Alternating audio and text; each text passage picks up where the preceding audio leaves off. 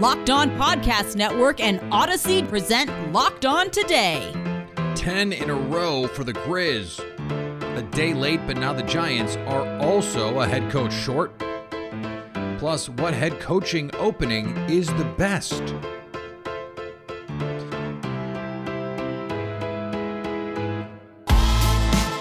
I'm Peter Bukowski, starting your day with the stories you need to know and biggest debates in sports. You're Locked On Today. Searching all major sports. Found. Let's start with the biggest story. The Memphis Grizzlies have won 10 in a row, and they get number 10, dismantling the Golden State Warriors 116-108. Ja Morant pours in 29 points, and Memphis gets their 10th dub in a row, coincidentally. Joining me now from Locked On Grizzlies, it's Sean Coleman. And Sean, this is a team that opened the season as a nice story. You get a streak like this and a win like this. Have they passed that line of nice story into bona fide contender? I don't want to say bona fide contender. If you want to call them that, that's fine.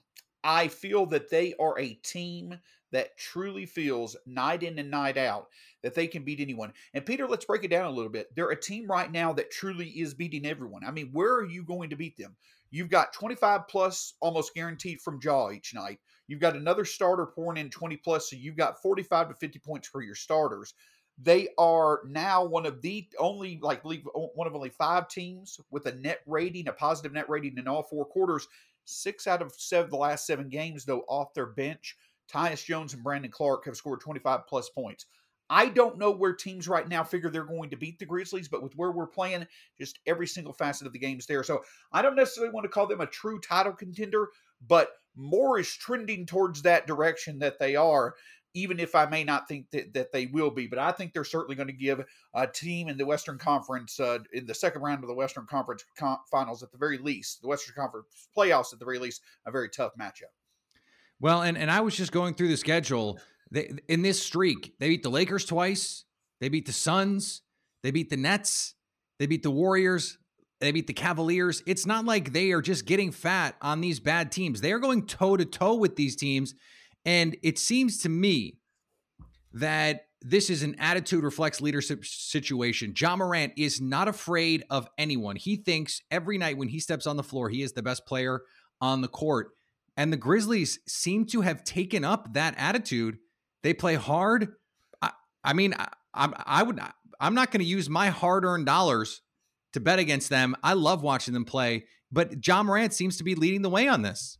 Absolutely, and there's the reason why is because he truly is fearless. Like, if you talk to him in the postgame press conferences, he fears nobody. The only thing that he fears is God. That DeAndre Hopkins famous video, "I fear God." That's exactly the mentality that Ja Morant has, and the team takes it on. But again, Peter, it goes back to how many different ways they're winning. They're going to be able to turn defense into offense. They're going to get those extra possessions off offensive rebounds. Desmond Bane and Ja Morant can play as the best backcourt in the league if they have to. But even one of them's not on, somebody else will step up. The resourcefulness of this team is as deep as any in the league, with as much confidence as anybody in the league, and that's led by Ja Morant, who slowly but surely is getting back into that MVP discussion. Well, we will see. They have a tough stretch coming up here. They've got the Mavs, the Bulls, the Bucks, the Nuggets, the Mavs again, and the Jazz here in rapid succession. So we may learn a lot more about the Grizzlies here, but to this point, they look as dangerous as any team that I have seen in the NBA this season. Absolutely. And even though we are we're now just past the halfway mark, you mentioned it right there. I know that your beloved Bucks will get a chance to, have their reckoning here soon, all joking aside. But, the 2 games against the Mavs, the game against the Jazz, again, the Grizzlies right now 4th in the West, but they are creeping up where they're right in line with the Jazz right now. They have plenty of opportunity not only to submit themselves as top 4 in the West, but potentially top 3 over the next 2 weeks. And how can you doubt them right now? There's not much reason to not believe in the Memphis Grizzlies right now, and it's so much fun to watch. Thanks for making Locked On Today your first listen of the day. Coming up a day late, but now the Giants are also a head coach short. Now, here's what you need to be locked on today. both number 1 Baylor and number 5 USC. The remaining undefeated Division I men's basketball teams suffered losses on Tuesday. Baylor's 21-game winning streak, which started last season, snapped 65-62 to number 19 Texas Tech in Waco, Texas. Stanford won 75-69 against USC in a nearly empty arena due to COVID-19 protocols. The Cardinal have been paused for nearly 3 weeks, but returned for their first game since December 23rd to beat a top 5 squad. Pretty late Christmas present, but I'm sure they'll take it. Alabama had 7 players enter the NCAA transfer portal a day after the team's loss in the College Football Playoff National Championship. The group of Alabama players appeared in the portal late Tuesday afternoon, including reserve tight end Jaleel Billingsley, linebacker Drew Sanders, reserve quarterback Paul Tyson, the great-grandson of former Alabama coach Paul Bear Bryant, also entered the portal, as did offensive lineman Tommy Brown, who started 1 game this season. And you lose 1 game, and all of a sudden these Alabama players, they're out. I'm kidding, but they probably all did expect to win. After a rare loss for the Bulls to the Mavericks this week, Chicago couldn't be kept down for long. Now that's how you bounce back. What's up, Bulls Nation? Matt Peck here from Locked On Bulls with your post-game takeaway. Well, in this long and storied Bulls-Pistons rivalry, never had the Bulls beaten the Pistons by as many points as they did tonight. 46-point margin of victory, 133-87 was the final. And it looked like the Bulls were a little sloppy coming out of the gate, just a 1-point lead after the first 12 minutes. But credit to both Ayo Dosunmu and Troy Brown Jr. for sparking the Bulls' focus and intensity on the defensive end when they subbed in. The Bulls really refocused defensively, and for the 3rd time this season held these Pistons below a 90-point total. Meanwhile, Zach LaVine had a quiet night, and it didn't matter because the Bulls had balanced scoring everywhere. DeMar with 20. Vooch bounced back from a bad game against Dallas and a bad first half to outscore the Pistons by himself in the 3rd quarter, 16-14 on his way to 22 points. The Bulls also getting massive contributions across the bench. Ayo and Kobe White both in double figures. 2 of 4 Bulls bench players in double figures on the night. The Bulls had 33 assists as a team tonight. That's their 9th time this season hitting that 30 or more assist mark, and they are 9-0 in such games. The other bonus tonight is that the Bulls got to rest pretty much all of their starters for the entire 4th quarter, as this one was over after 3, as they now look ahead to the Brooklyn Nets coming to Chicago for the second half of a back-to-back Wednesday night. Both James Harden and Kyrie Irving listed as questionable for that one as of right now. The Bulls 2-0 against the Nets so far this season. A Denver judge ruled Tuesday the heirs of former Broncos owner Edgar Kaiser Jr. cannot buy back any portion of the franchise as part of the right of first refusal agreement, clearing the way for a potential sale of the team. Broncos CEO Joe Ellis, one of 3 trustees overseeing the operations of the team, has said if the late Pat Bowlen's children cannot agree on a majority owner, the team would likely be sold. That agreement between the siblings is not expected. A lawsuit between them was poised to go to trial before it was dismissed last July, and the team is expected to formally go up for sale in the coming months. They did want Aaron Rodgers last offseason, but he already owns the Bears, so I think there's NFL rules against that one. That's what happened last night. Here's what to look for coming up on BetOnline.ag, your number 1 spot for all your football action this season. Wildcard lines are out for BetOnline. The Philadelphia Eagles head to Tampa Bay. They will go there as 8.5-point underdogs against the Buccaneers. The 49ers, they head to Dallas as 3-point underdogs, according to BetOnline.ag. And the Arizona Cardinals go to LA, where the Super Bowl will be held. To get there, they'll have to beat the Rams, who are 4-point favorites, according to BetOnline. For all your gambling needs, BetOnline.ag has you covered. Head to the website or use your mobile device to sign up today to get a 50% welcome bonus on your first deposit. Don't forget to use the promo code LOCKEDON to get that bonus. Here is another story you need to know. If quarterback sneaks on 3rd and long are your kind of head coach, then the New York Giants might have the right head coach for you, but it turns out not the right head coach for the New York Football Giants. Joining me now from Locked On Giants, Patricia Traina. And Patricia, Joe Judge is out in New York. After mulling it over, the Mars made that decision. My only question to you, or at least my first question to you, is why would they have any hesitation about the future of Joe Judge? Well, I think initially what they wanted is to make this work with Joe Judge. He was in year 2 of his contract, just finished it up. He has a 5-year deal. In the past, they have fired 2 head coaches, Pat Shurmur and before him, Ben McAdoo, after 2 years. They really wanted to make this work. And in order for it to work, things had to change. There had to be certain things agreed to. And I'm not so sure that everybody was on the same page agreeing to these certain things, things like changing the coaching staff, how much of a say Judge would have had in, the general manager, the next GM, just little things like that. And, I sit here and I wonder if perhaps the last 2 weeks in particular have just been absolutely embarrassing for the Giants. I mean, you watch them and sometimes they didn't even look like they were competing, despite the fact that Judge was insisting that they compete, despite the fact that he was talking about the culture. I mean, probably one of the most overused terms in all of sports. And it just wasn't there. And the Giants evolved into a laughingstock. And I think when it was all said and done, John Mara, Steve Tisch, the 2 owners of the Giants just said, you know what? This isn't going to work. We're going to have to start from scratch, and we're going to have to just do this all over again and press the reset button, which they should have done, by the way, in 2015 after Tom Coughlin left. So now they're pressing that reset button along with a handful of other teams. They also need a GM after Dave Gettleman retired. That is the story that they are going with.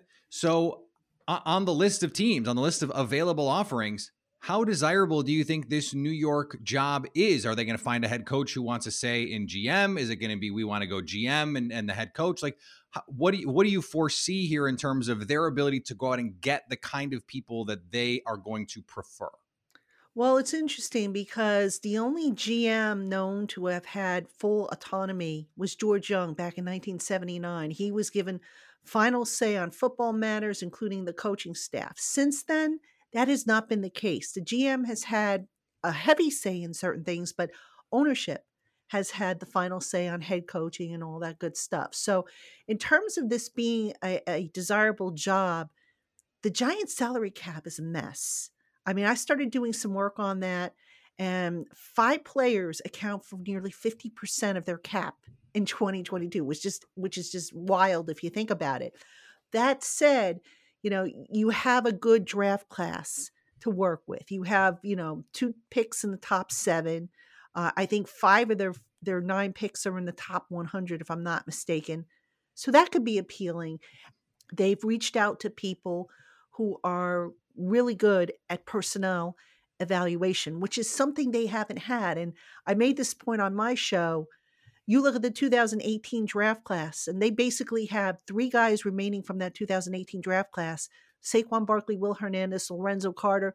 They may lose 2 of those guys, leaving them with nobody drafted from that class. And that's not how you build a winning franchise. You have to get guys to their second contracts, and they just haven't been able to do that. So we'll see if this new person coming in, whoever he or she might be, can reverse that trend.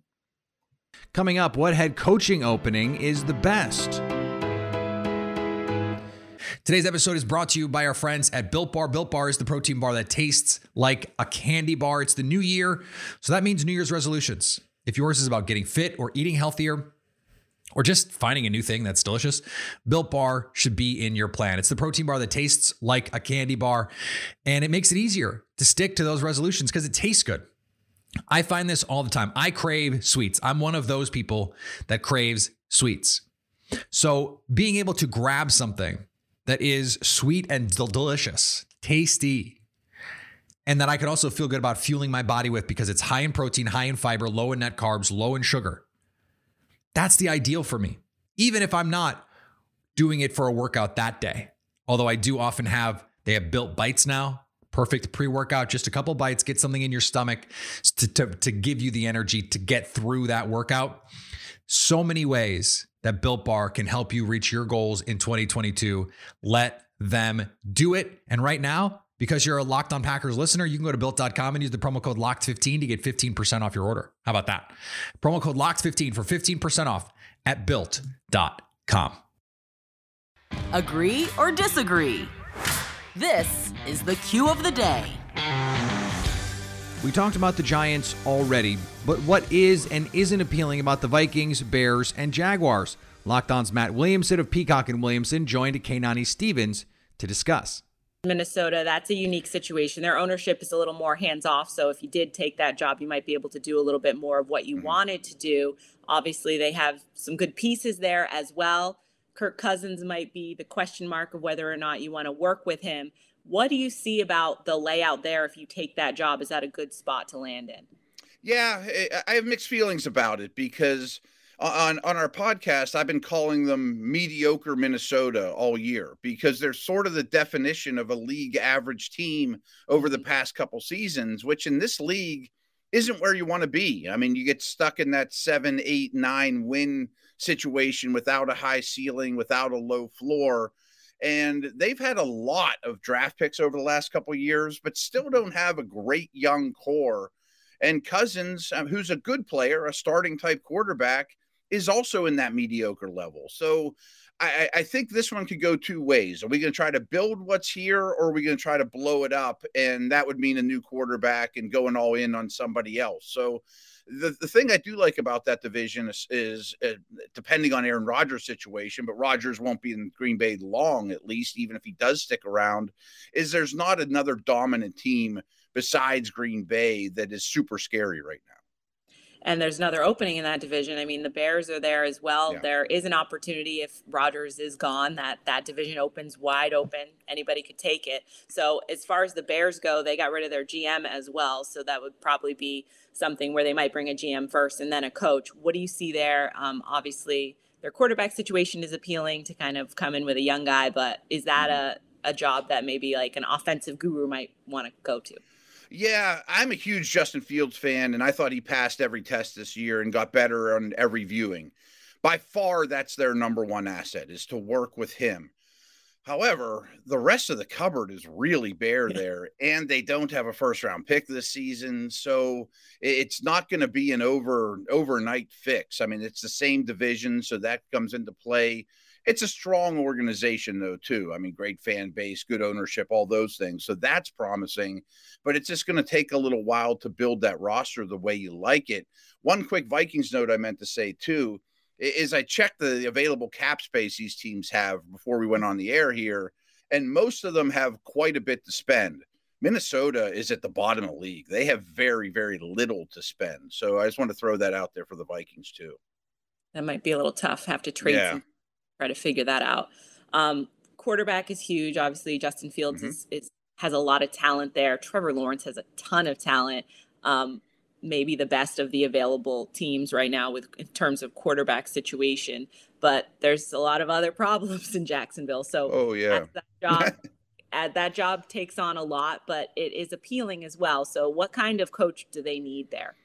Yeah, Jacksonville's tough. I mean, I probably would make them my first choice. But I'm kind of talking out both ends of my mouth here when I said the most important thing is ownership and culture and getting used to winning. I mean, this is one of the losingest organizations in the last decade, and especially in the last 5 years. They don't know how to win there. You would have to instill that. But they have a couple things really going for them. Draft capital. They have the third most cap space in the league. Their division, to me, is very winnable in the near future. I mean, there's not dominant quarterbacks all through the division or dominant franchises right now. And you mentioned Lawrence. I mean, to me, of all the assets that these 5 teams provide, Lawrence is the number one asset to work with. I still think he's a total superstar. And finally, Novak Djokovic has moved to clarify how mistakes were made on the immigration document he submitted on his arrival in Melbourne last week, before his visa was revoked and then reinstated in a COVID-19 vaccination saga that has overshadowed the days leading up to the Australian Open.